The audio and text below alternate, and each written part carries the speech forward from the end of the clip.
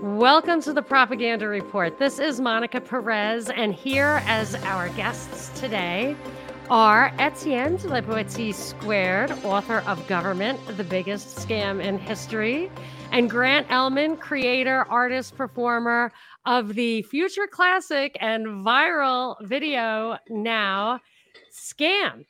So I haven't heard that yet in its entirety. I can't wait to hear it.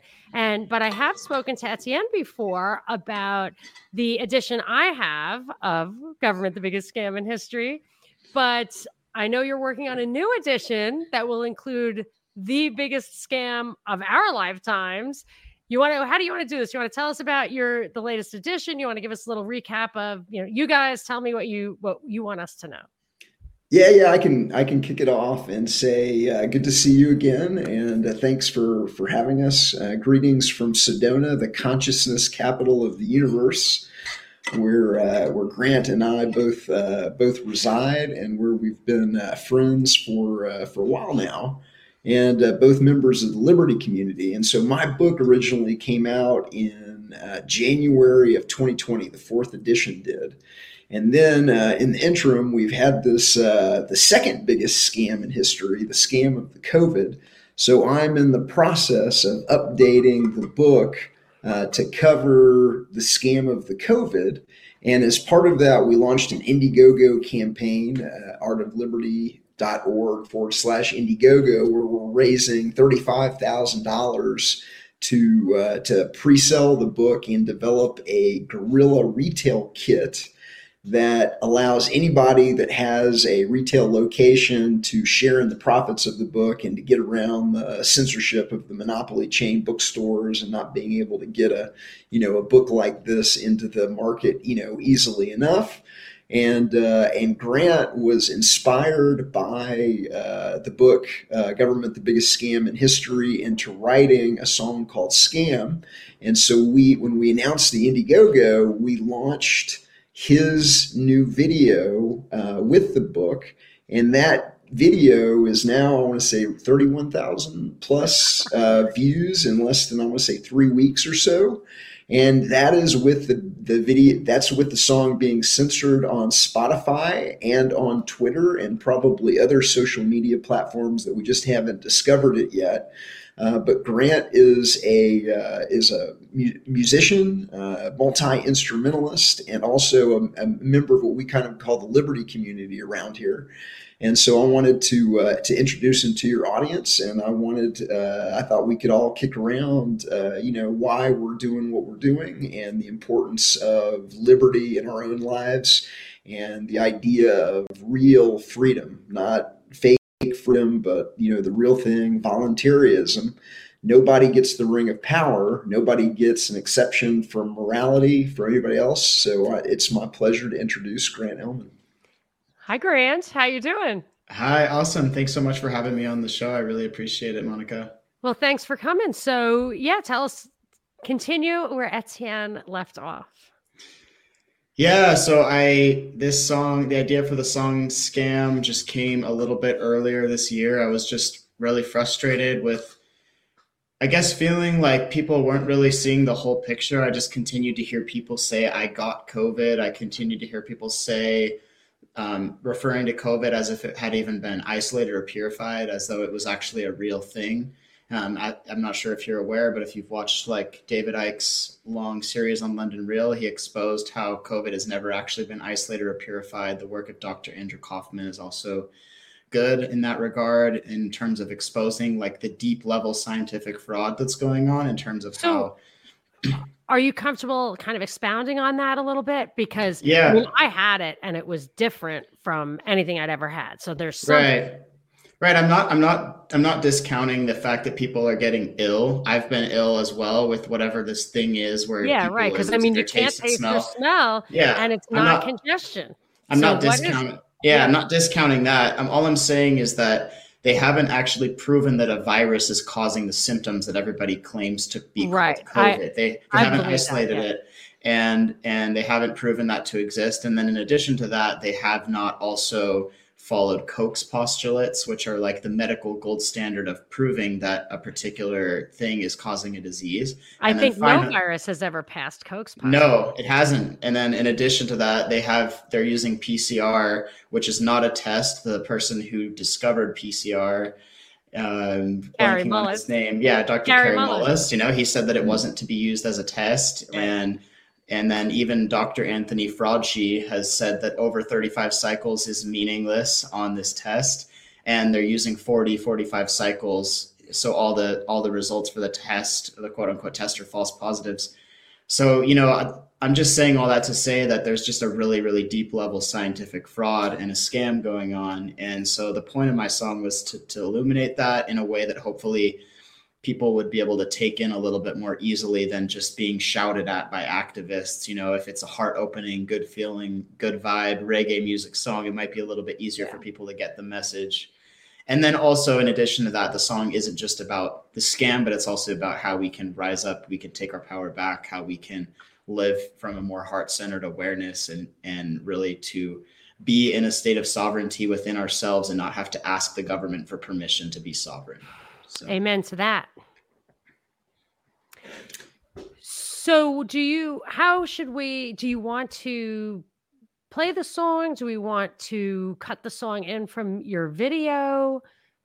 Yeah, let's just cut it in from the video, because I think that a lot of times with a broadcast like this, it's a little bit too choppy for music to be played in real time over the air. Yes. So yeah, if you want to cut it in for the listeners to see, that would be great. I was going to just connect it to the video in the show notes, and we can do that so people can share it separately. But it would be really fun to listen to inside the video as well. So let's get back to the book. So Etienne, the book is going to be basically, it's the same format. So I'm not sure assuming people don't go back and listen to our first conversation, maybe you should tell us what makes this unique and so effective. And then we can talk about the basic book and then add in the newest stuff if you like. Sure, absolutely. So, the basics is, how do you design a book to wake up your friends, your family, your loved ones? How do you take them from 0 to 60 in the shortest amount of time? And most people are visual learners, and they come to insight much quicker when they see a visualization or a media ownership chart or historical photos. And so what I did is designed a book to be able to take somebody from 0 to 60 in the shortest amount of time by leveraging the fact that most people are visual learners. And so in the book, I do a lot with media ownership charts. I do a lot with visualizations that make what was invisible now visible. Most human beings are really, really good pattern recognition machines. Mm-hmm. And when you see the historical pattern of how government has been implemented, not just in the United States, but in Nazi Germany and the Soviet Union and East Germany, and you begin to realize, hey, wait a minute, there is a playbook, and the United States is running the exact same playbook as the Nazis, the Soviets, and the East Germans. Well, when you see that with your own eyes, you come to that moment of insight very, very, very quickly. And so that is really what the book is known for. Now, when I released the book in January of 2020, the COVID hadn't happened yet. I got caught in Guatemala, had to get across the border, came into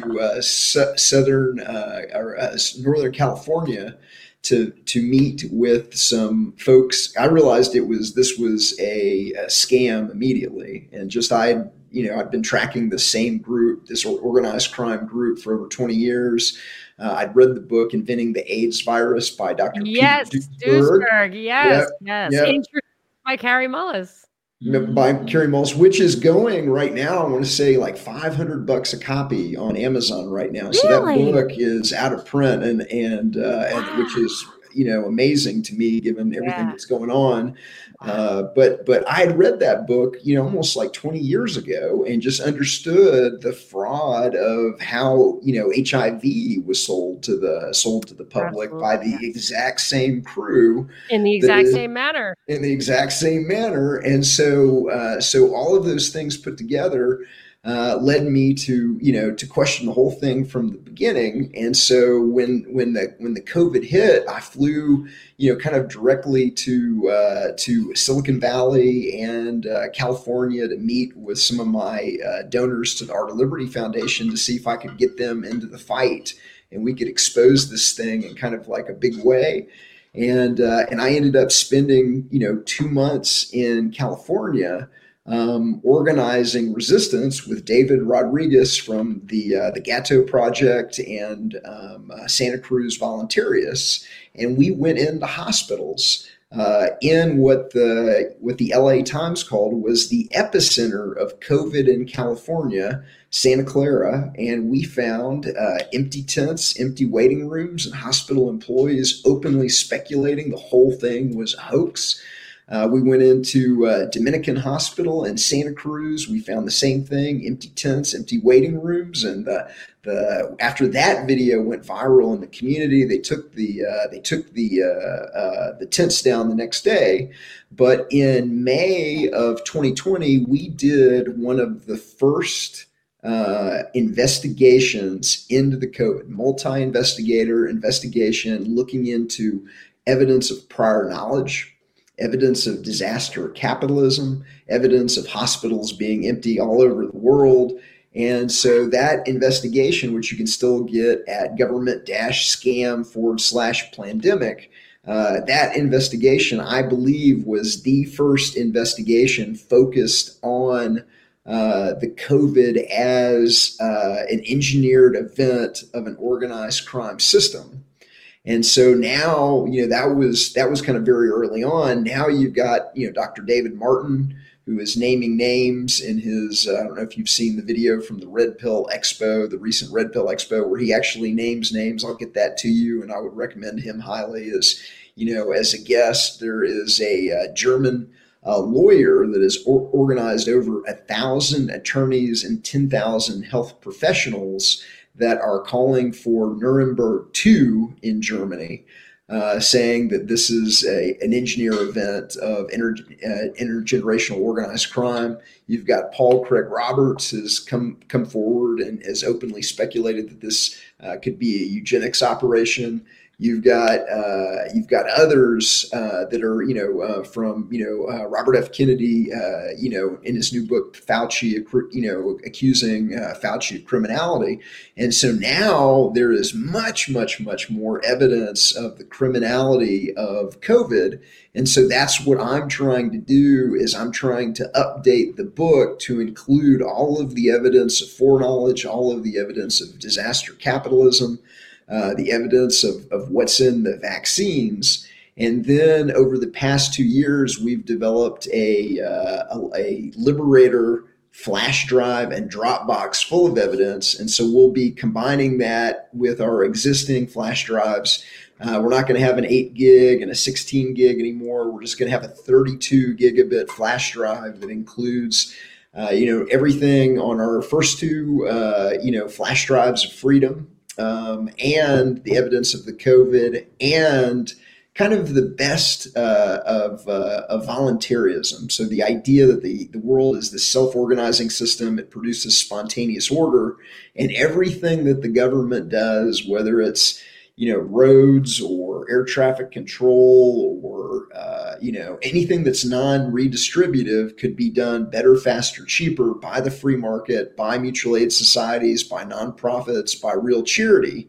And that really has been one of the biggest secrets that has been kept from the public, that we just don't need government, that everything that government does could be done better, faster, cheaper by, without the violence or the extortion or the indoctrination or everything that the government is doing to try and sell the population surreptitiously on the need to have a government in the first place. And so that is really the kind of the good news message of the book. And that's going to be, a lot of the evidence in this new 32 gigabit flash drive that you can pre-order in our Indiegogo at artofliberty.org/Indiegogo. Well, I want to pick up on a few things that you said. First of all, maybe go back from last to first, that this idea that you need government for all of those things, on its face, like before the whole COVID thing, it would be easier to convince somebody that they just don't, like you said, better, faster, cheaper. But now I'm pretty confident in the argument that it's actually a pathocracy. It's actually working against us. So it's not only that they could do it better if they wanted to be more efficient, but that they actually want the opposite. It's kind of like, it seems like they want to impart ill health because they want to sell drugs.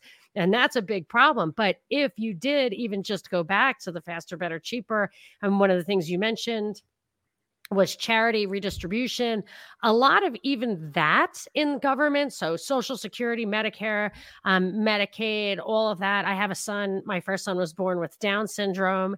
And I remember thinking, wow, people who don't have resources for this might really have a problem because it's extra resources. And I remembered when I went to get life insurance, I had previously been a smoker, and I stopped smoking, and then I got life insurance, and then I snuck a cigarette. So they test you for nicotine. So they found the nicotine, and they said, well, you can pay these premiums through the roof, or you can just take a year off and test again. And I did that. And I never cheated again. I never smoked a cigarette again because I didn't want that hassle. And I also thought, wow, their interests are aligned with mine. They don't want me to die.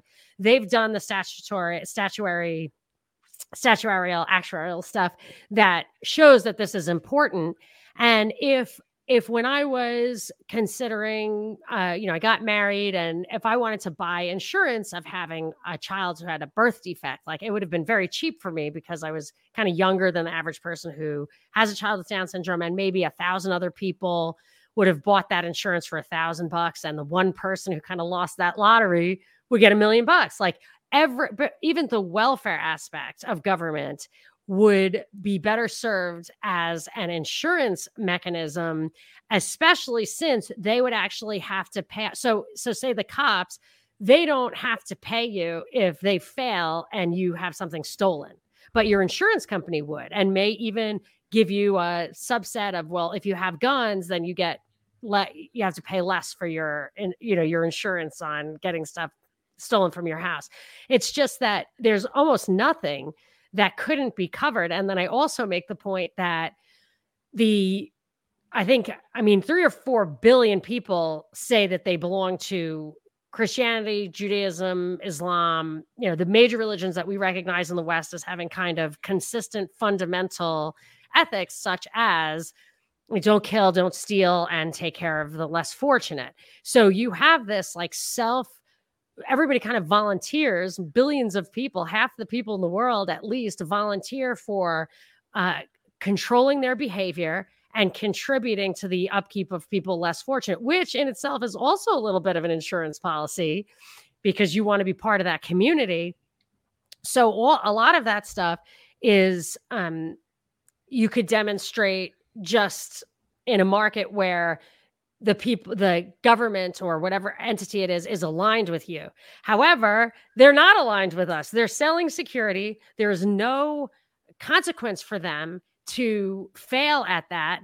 And similar to the health thing, they want to fail at it because they want to keep selling you the security or the health or whatever. So I think that it's much easier now to make that argument when you see how truly against us they are.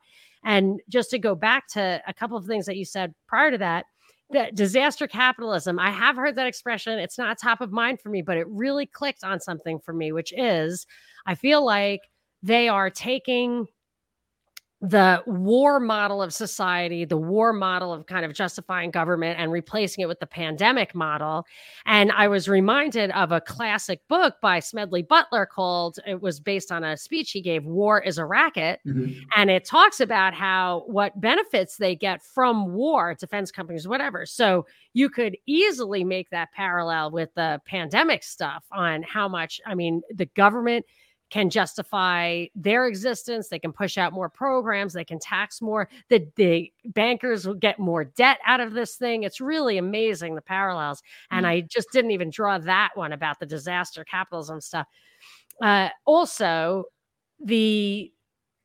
I had a Twitter thread going for a while about the similarities between AIDS and COVID as far as psyops are, starting from the top where it's like not HIV does not cause AIDS.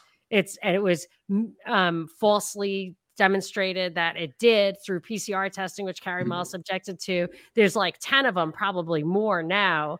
And I have to go back and look at that. But it made me think that Carrie Mullis, who died of pneumonia at the age of 75 in August of 2019, I mean, that it really, this thing could, there are a few critical path, like Pope Francis going along with it in Italy was a critical path item. And I think that Carrie Mullis dying at that time, if he had not, I think it would have been really, really difficult for them to have pushed the scam down on us. And then I also wanted to ask if you guys have an opinion on, I understand what you're doing, and maybe you don't have an opinion on this, but since I agree with you, like I should say, there's something very artificial here. And I'm starting to get the sense that it really feels like a bioweapon of some kind. I've seen someone actually sent me some research on the interactivity of EMF or 5G or whatever on your symptoms. And when I was sick, it didn't feel like pneumonia. And I looked into it. It felt like pneumonitis, which is a lagging side effect of radiation exposure. So, and they put all these huge towers up around Thanksgiving. And by the end of January, I had this illness, and it was very much this kind of, I've had pneumonia before. It did not feel like that at all, but it did feel like this other thing. So I'm curious if you guys came up with any kind of most likely case scenario for what this actually is, rather than just what it isn't.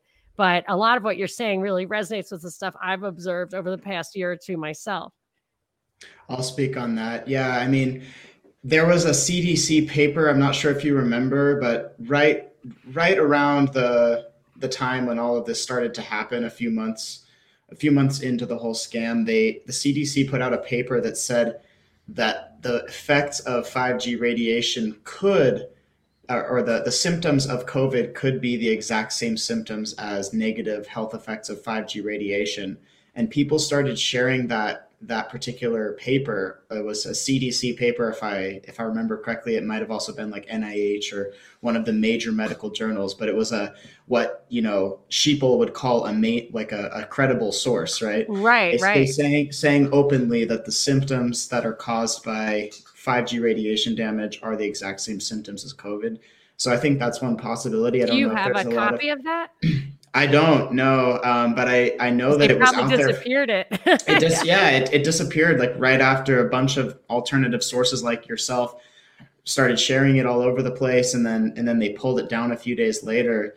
And then the other thing too is, there's a lot of evidence of the whole geoengineering situation as well. And I've noticed anecdotally that right after they do large, like heavy sprays for multiple days in a row, people always start getting sick around me, like it could just be coincidental, but anecdotally, I've noticed that, and I've noticed it happens in multiple areas of the country at the same time, because I'm not afraid to post about it on my social media. I'm like, hey, look, they're spraying like crazy. And then, a day or so later, a bunch of my friends are getting sick with, the exact symptoms of what they call COVID. So again, I'm not trying to discount that people are getting ill. I definitely think people are getting ill. There's a myriad of different poisons in our environment. A lot of them are deliberately put in our environment, such as glyphosate. I think I got sick from somebody who was newly vaccinated. Like that was my, and then I thought, so to the extent that I have for a long time, I actually, shortly before he died, David Crow, who was writing The Infectious Myth and had Andy Kaufman on his show, and he was on my show. And then he died very, very quickly, but I had always followed him and agreed with him, or observed or validated with his evidence that this infectious viruses had not been proven. They do call it germ theory.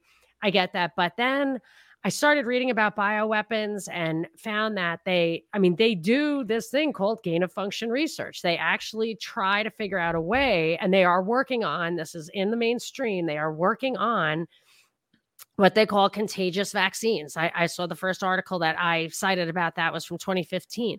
So I think it's possible that they have actually achieved a way of transmitting. I mean, and then the idea of a virus in itself is really tricky because it's not alive, right? So what exactly is the mechanism? It simply must use your body against you. And this mRNA thing is exactly that. It's actually, now, if they can get that thing to spring out of your face onto somebody else's face, then maybe you can do it. But it's just, it seems like the quantity would have to be higher. I mean, it's really a tough stretch to say that it's just, that you could make a vaccine that was contagious like that, but they are working on it. And this thing does smack of a bioweapon of some kind. It certainly has that feeling of radiation. I did a ton of supplements and stuff and nothing really worked. It just kind of had to run its course. Like I'd never experienced anything like it. And I'm highly suspicious that it's 100. I mean, not suspicious. I'm totally confident it's completely artificial, but it doesn't mean it's not killing people, especially when they layer things on that are known to, like, there was an article from, I think, the Journal of American Medicine or the New England Journal of Medicine from April 2020 that said basically it was like 97.5% of all people over 65 in New York who were put on a ventilator died. So from who were diagnosed with COVID. And of course, and like 28% of those who weren't put on a ventilator, even if you could pick and know for sure all these people were going to die anyway, you wouldn't put them on a ventilator knowing they would die. So like they exacerbated it so much. And with these other kind of, medical treatments and everything, that this thing does feel like it's been a psyop. And not that psyops don't actually hurt people, they do, but that it does smack of that, especially since they had the agenda to roll out. So, I look at the PCR test. I look at the incentives that they put in front of the hospitals to have patients classified as COVID, to get people on the ventilator in the first place, even though they know the ventilator is going to make people way, way worse. And there's other interventions that could be done before a ventilator. Minimizing those and only pushing ventilators and the importance of ventilators are examples of how do you engineer a pandemic when there isn't really a pandemic going on in the country. So like I said, I gave you a couple of examples from California, where we went into hospitals, I've talked to people. At the end of the day, I've talked to people in dozens of hospitals. I've talked to emergency room staff. I've talked to nurses. I've talked to paramedics. And I was not able to find a single incident of a single hospital reporting pandemic conditions. Okay. And talking to dozens and dozens of people from around the world. A friend of mine, a member of the Liberty community who I met at an Acapulco, went to 7 different hospitals in South Korea and filmed, what was going on in 7 different hospitals in South Korea to prove that there was nothing going on in South Korea.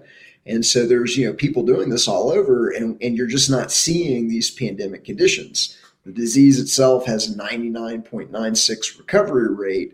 And so I agree that some people are getting sick, just like some people get get influenza every single year. There appears to be a kind of like seasonal shedding where the body will throw itself into a detox to detox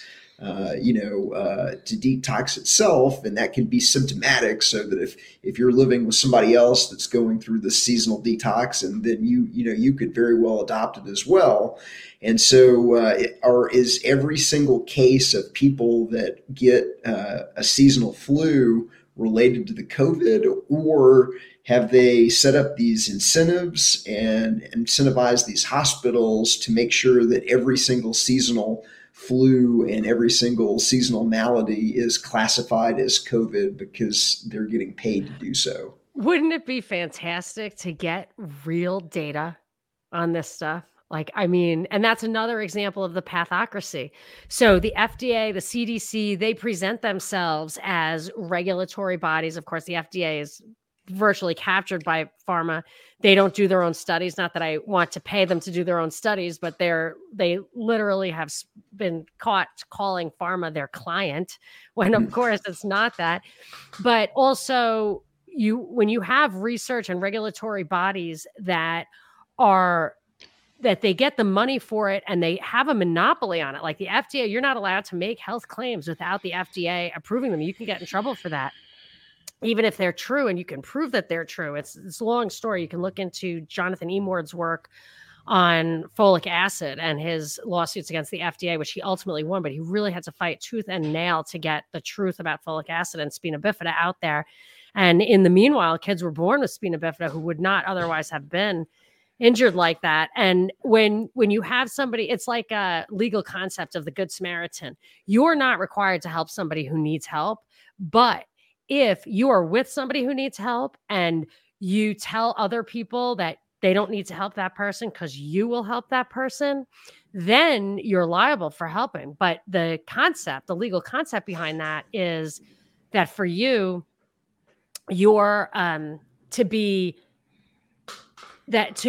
that you're discouraging other people from doing the work that would be doing the work. And that's the problem with the FDA and the CDC in this pathocracy, is that you really, no one is ever going to do privately that work. We're already spending the money on it. They have rules against it and they're not doing it. They're actually doing the opposite. I mean, this is a real scathing indictment of how government is not only not efficient, but it's harmful and dangerous. And I wanted to know, do you guys want to take a little break and then we'll come back? I know there's a kind of half-hour cutoff. No, I already restarted the cameras, so we're all set. We're good. We can Wow.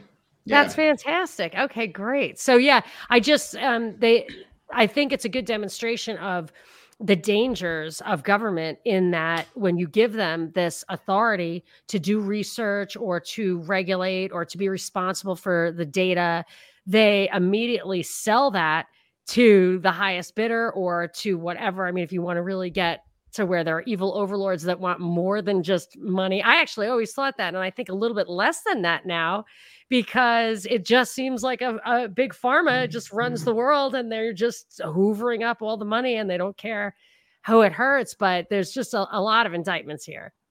Well, first of all, you don't give government the ability to do anything. Government does whatever it wants, and this is my problem. What I call the shady history of the Constitution.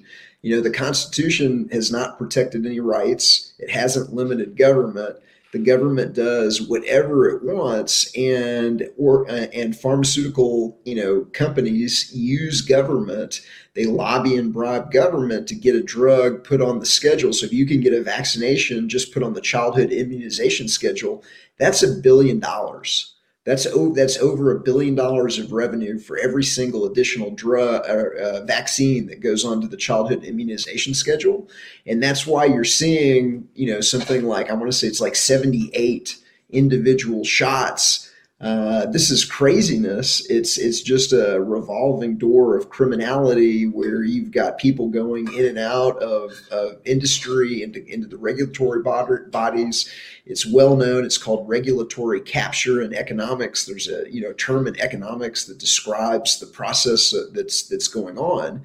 And it just if you're going to be making $1 billion, how much do you think it costs you to bribe a couple of dozen regulators within the CDC?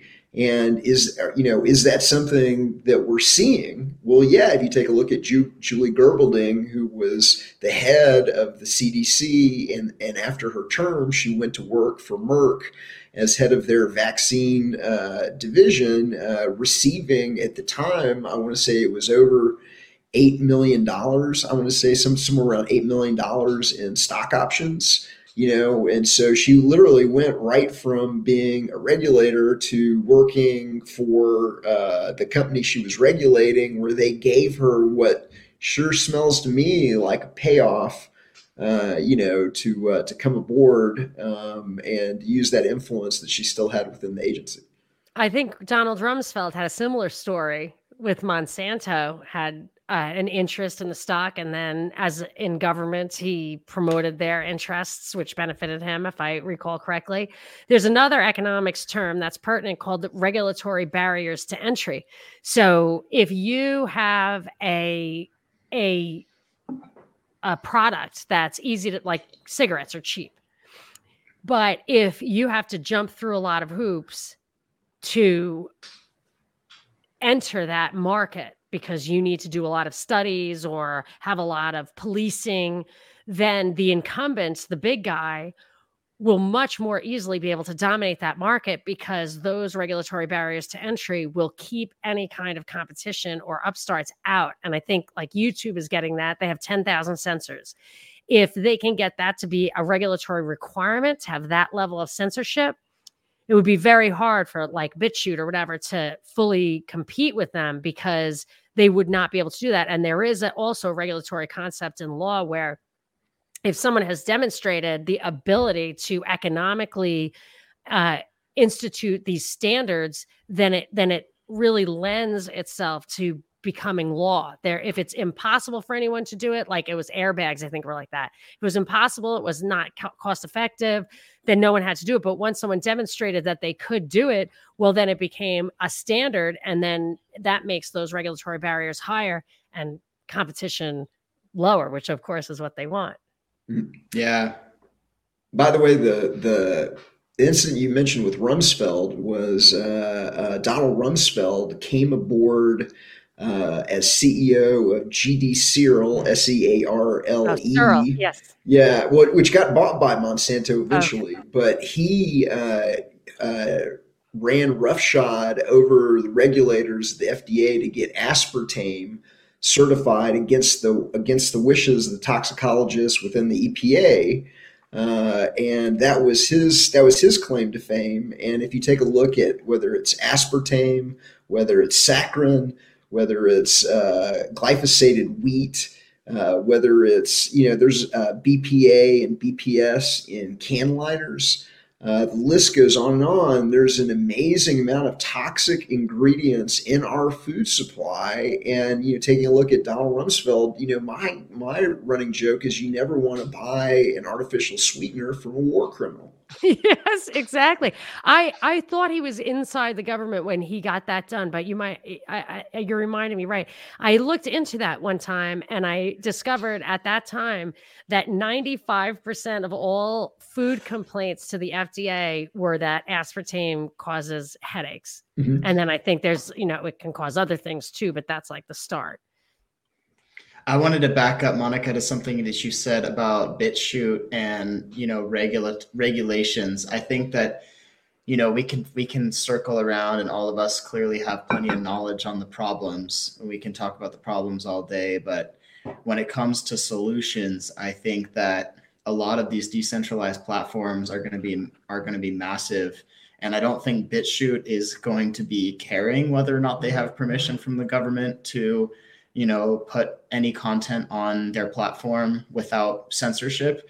And especially, some of the smaller platforms like Float and Odyssey and all these decentralized platforms, I think are a huge thing that we can be doing right now to be getting information out there and not be worrying about what whether or not the government is going to allow this to happen. And if you're familiar with Derek Brose's work, he talks a lot about agorism and Samuel Edward Conklin III and how, yes, we just have to continue. K3. Yeah, and counter economics. And I think that that's really going to be the only true solution to what's going on, because their criminals are going to continue to do criminal things. We all know that the corporations and the governments are really just, like Howard said, a revolving door where the regulations don't actually prevent bad things from happening, but permit bad things to happen. And if we continue to allow that to go on and we don't create alternative solutions, then it's going to continue to go on. So it's beautiful. BitChute, just not caring, and I appreciate that. I got taken down from WordPress. It was like very annoying, really a problem. And then I put my stuff on GoDaddy or whatever. Ultimately, I just pay for a private server, which isn't even in this country. So I feel like I have a couple of layers of protection. But isn't it, aren't there protocols? can't they make it very hard for you to be accessed through people's internet? Like if the international internet body, which used to, I think, be US and now is like international, could BitChute really still reach people if they were deplatformed at that level? Or is it like the blockchain kind of thing where you just can't, at some level, it'll be able to get out? Blockchain is one way that, it's decentralized. So even if they were to, there's no way that they can really take down a decentralized platform. I'm actually not completely sure if BitChute is a fully decentralized platform or not. Right, but in addition to that, like, you can always use a VPN to get around any sort of BS that they have on a localized internet.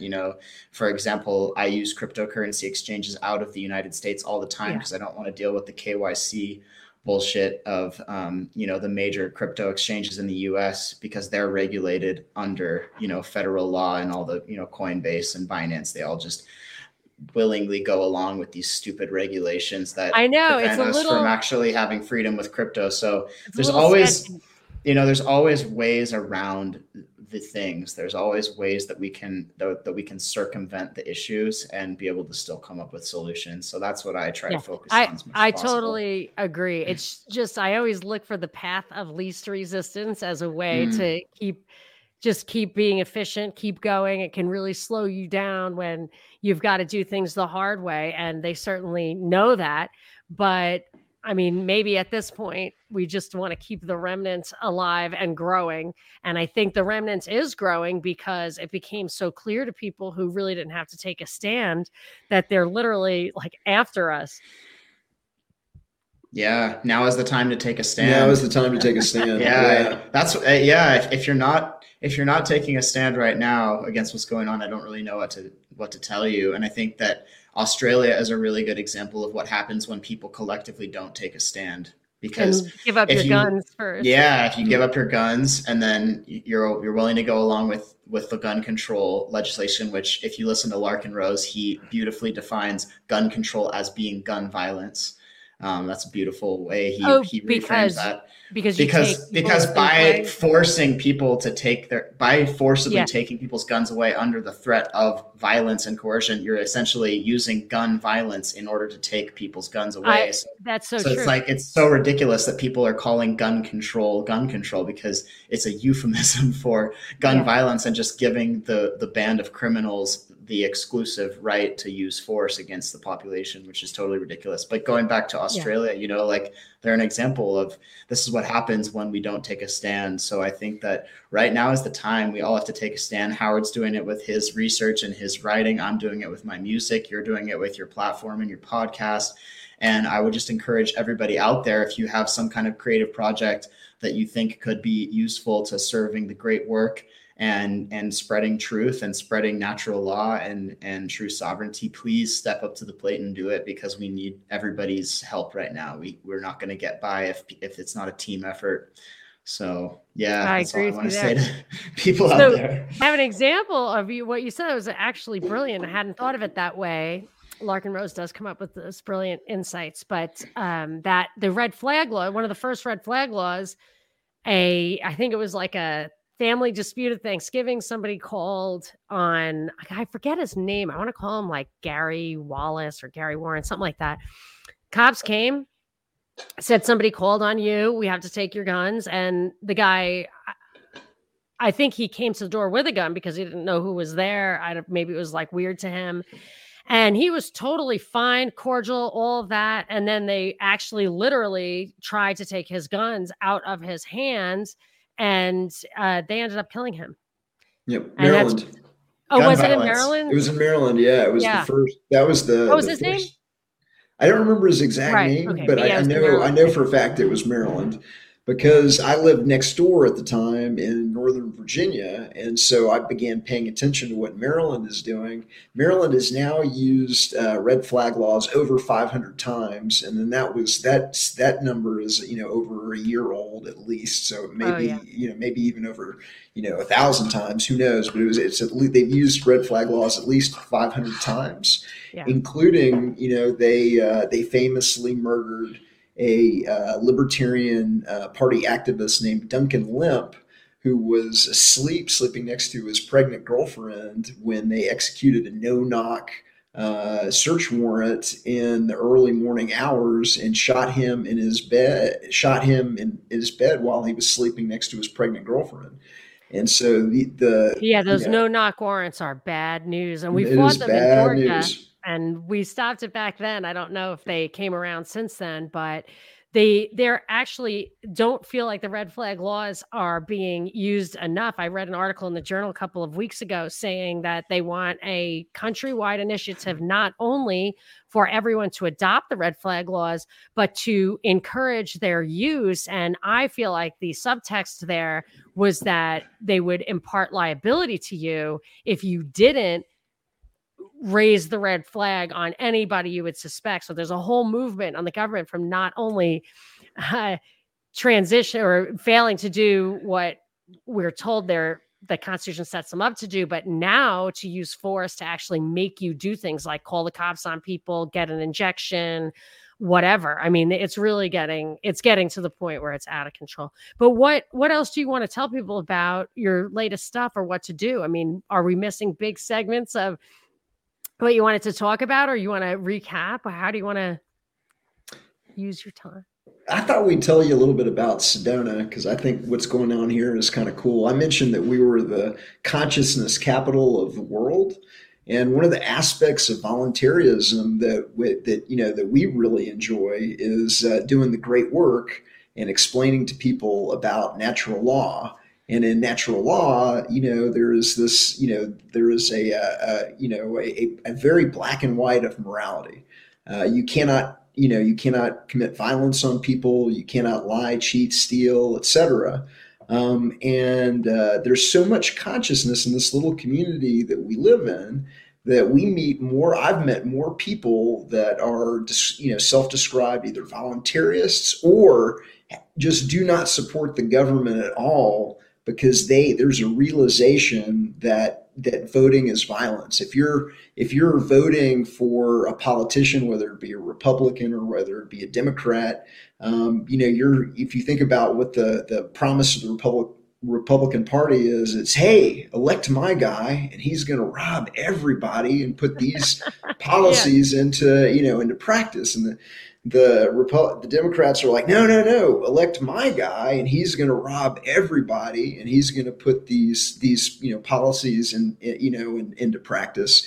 And voluntarists are really the only ones that are saying, hey, why don't we not rob anybody? The world is a self-organizing place. It produces spontaneous order. Everything the government does would rather be done, through private free market or mutual aid societies, whatever it is. And this little community that we live in inherently gets that, not necessarily the utilitarian aspect of government, but they get it because they don't want to harm other people and they're not going to advocate violence for other people. And so that's really, really this kind of really unique place that we live. Yeah, they get it on a moral level. Going back to what Howard was saying about natural law, I would say both of us are very much aligned with Mark Passio's teachings on natural law, and just,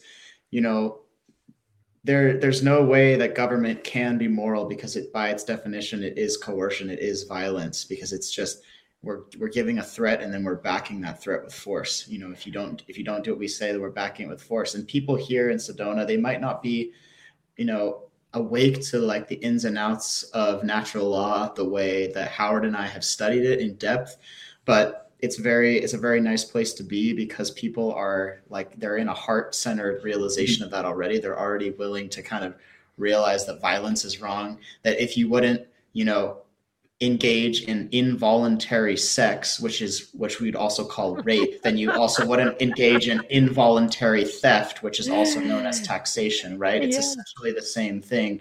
And people here understand that on a moral level. And so it's a really nice place to be able to kind of spread these ideas of voluntarism because people are just willing to pick it up really quickly and they're already almost there, if not already there. Sounds like they're more aware, but there is data and studies that underlie that people are naturally like that. So I was watching a video. I was talking to a guy from Libertarian Institute, Pat McFarland, and he did a video that is pretty short documentary, 15 minutes maybe. I think it's called like Why Johnny Can't Kill, something like that. And the premise is that it's actually hard. Soldiers will like miss on purpose and stuff. And this has been going on for thousands of years. It's a problem. And people just don't want to kill. And he was even bringing out that like it's true in the animal kingdom too, where you see these violent altercations between rams trying to win the heart of the best looking female, and they will stop short of killing the other guy. That's just killing it is just something. Maybe it's just evolutionary where it's bad for the species and we can't have survived if that's how we did it. I don't know, but he really convinced me that it is absolutely not. It is the exception to murder. And you can see that because it's actually quite rare. And if you look at gun statistics, for example, against statistics that they shove in your face and they talk about gun homicides, I think it's possible. I'd have to double check at John Lott's website, but where the majority of those are self-defense. So they call them gun homicides, making you think that they're murder. Yeah, but it's actually an ad for gun use as self-defense, because those are murders that weren't committed because the killer was killed. And I have an interesting story. Natural. I have an interesting story to share on that. I was in Colorado a couple of years ago, and I got into I wasn't really in road rage, but I supposedly cut this guy off, and he followed me off the highway for like 15 miles from the highway exit. And he was like super violent, like trying to get at me, trying to get in my car. Like I stopped the car and he was like trying to get into my car and stuff. So I just drew my gun to let him know, like, hey, look, buddy, like you're not going to be messing with me. And he called the police, and within 10 minutes, I had like 3 SWAT team looking cops, like all fully armed and aiming their fully automatic weapons at me because I drew my Glock to try to defend I wasn't even aiming at him. I was just letting him know, hey, I have the ability to defend myself. Yes. I live in a country where we're supposed to have the rights to defend ourselves. But that was an example of like, look, you absolutely do not have the constitutionally protected rights that you think you have.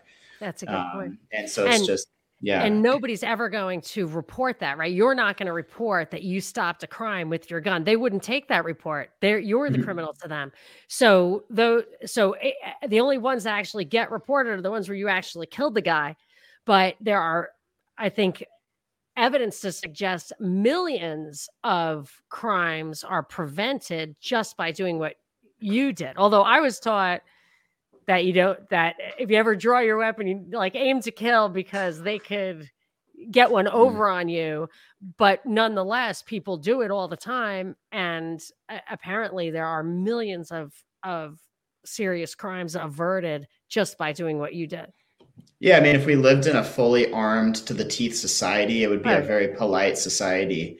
That's just the simple thing. You don't go into a gun show and try to shoot up a gun show, right? I actually think because there's a bunch of people who are going to have the ability to defend themselves and prevent that from happening. The societies that get destroyed by gun violence are the societies where the people are disarmed. It's just a fact. And they try to use they try to use Australia as like their case against that. I always hear, oh, well, look at Australia. They took away the guns and the violence went down. And it's like, now that argument has just completely been flattened because now there's more violence happening in Australia, almost as much there as in any communist regime in the history of the world. So Fortress Switzerland has tons of guns and everybody has them. They're required to have them and they have very low crime.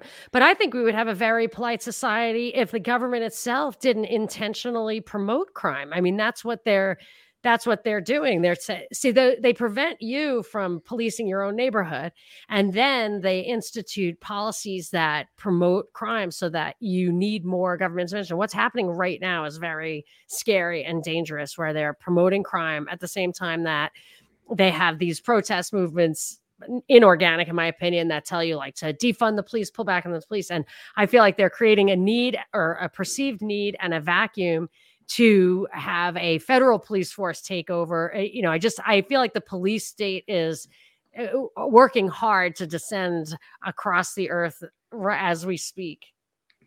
Until they figure out that it is a scam.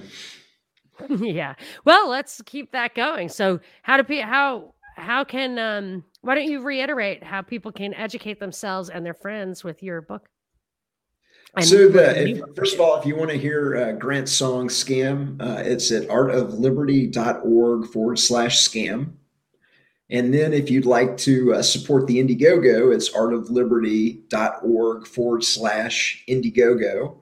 And if you'd like to pick up a copy of the 4th edition for Christmas, that is available at government-scam.com.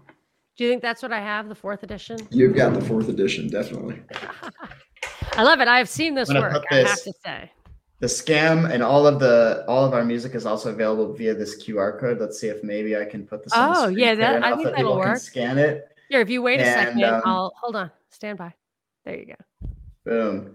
So yeah, that's where you can find the music, and we are on all platforms except for Spotify currently. So I'm working on getting it back up on Spotify. Yeah. I have gotten no sort of notice or any type of like justification for why the song was pulled down. I know there's a lot of freedom music up there with millions if not billions of streams. My song only had 2,000 streams when it got pulled down. So to me, that's a good indicator that the message is pretty over the target and that they're afraid of that song getting out to the masses, because if it goes viral, it might be able to make a positive change.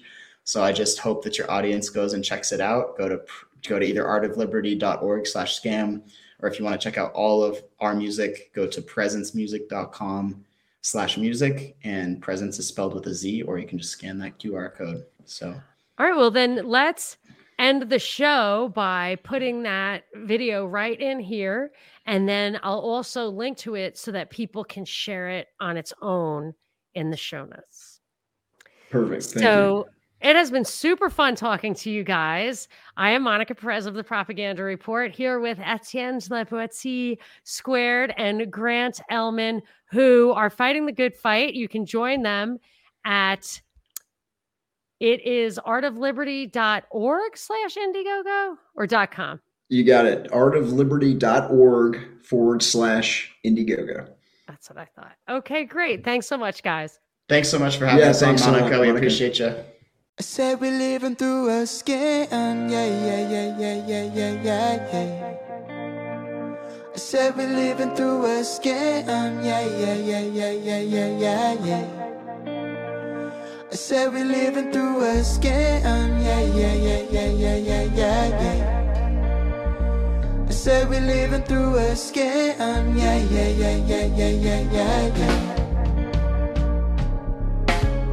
Break down that walls that we got to unify. Differences between us make us beautiful and divine. Politicians, them, they use that difference to divide. I know who I am, my heart is in alignment. Standing up to the tyrants, no need to live in confinement. Babylon crumbling before my eyes, I'm not surprised yet. Every breath I take in the oxygen, I'm optimizing. My health is my true wealth, and no vaccine will compromise it. Needles injecting into the ship, but they genetically modified. Installing the operating system, 5G comes online. If death by toxic chemicals or heavy metals ever make the headlines, blame it on the virus which they never purified. That's right, because we're living through a scam, yeah. I said we're living through a scam, a scam. Said we're living through a scam, yeah. Said there's a new type of Nazi on the block. Political correctness is the branding on the flock. Operation Warp Speed coming with a vaccine. When them needles come at me, there's only one who takes a shot. Hey, I got the 12 gauge in the closet, 357 on my bedside. Block on my appendix, I'm athletic, train myself right. Contact tracers come at me, your medics won't be too psyched. On this human body, self-defense, it is my birthright. Indoctrination from cradle to grave, I'm not living under a slave state. Figure that yet that the criminals can only rule you through religion and hate. Authority held in belief, a majority fear nothing more than a spreading conformity. Outnumber them, 1,001. Wake from your slumber, drop out till it's one, yes. Because we're living through a scam, yeah. I said we're living through a scam, a scam. Said we're living through a scam, yeah. We will reclaim, we diferente. We're growing stronger, we're growing stronger each day. We will reclaim, we will reclaim, we will reclaim our sovereignty. We're growing stronger each day. Election is selection, let the fraud get your attention. Every 4 years put a new puppet be thrown with no objection to aggression, no oppression, or violent tax collection. True democracy is each individual making her own selections. 51 picking their own, that 49, that's my rule. Dialectics to distract us, even the fight is not cool. Time for us to each become the master of our destiny. Individual sovereignty is the way to free society. Rise up, take the power back, yo. Rise up and be the change you want to see. Rise up, the silence is compliance. Let your words shape your future destiny. Hey, rise up, a counter attack, yo. Rise up and take a stand for love and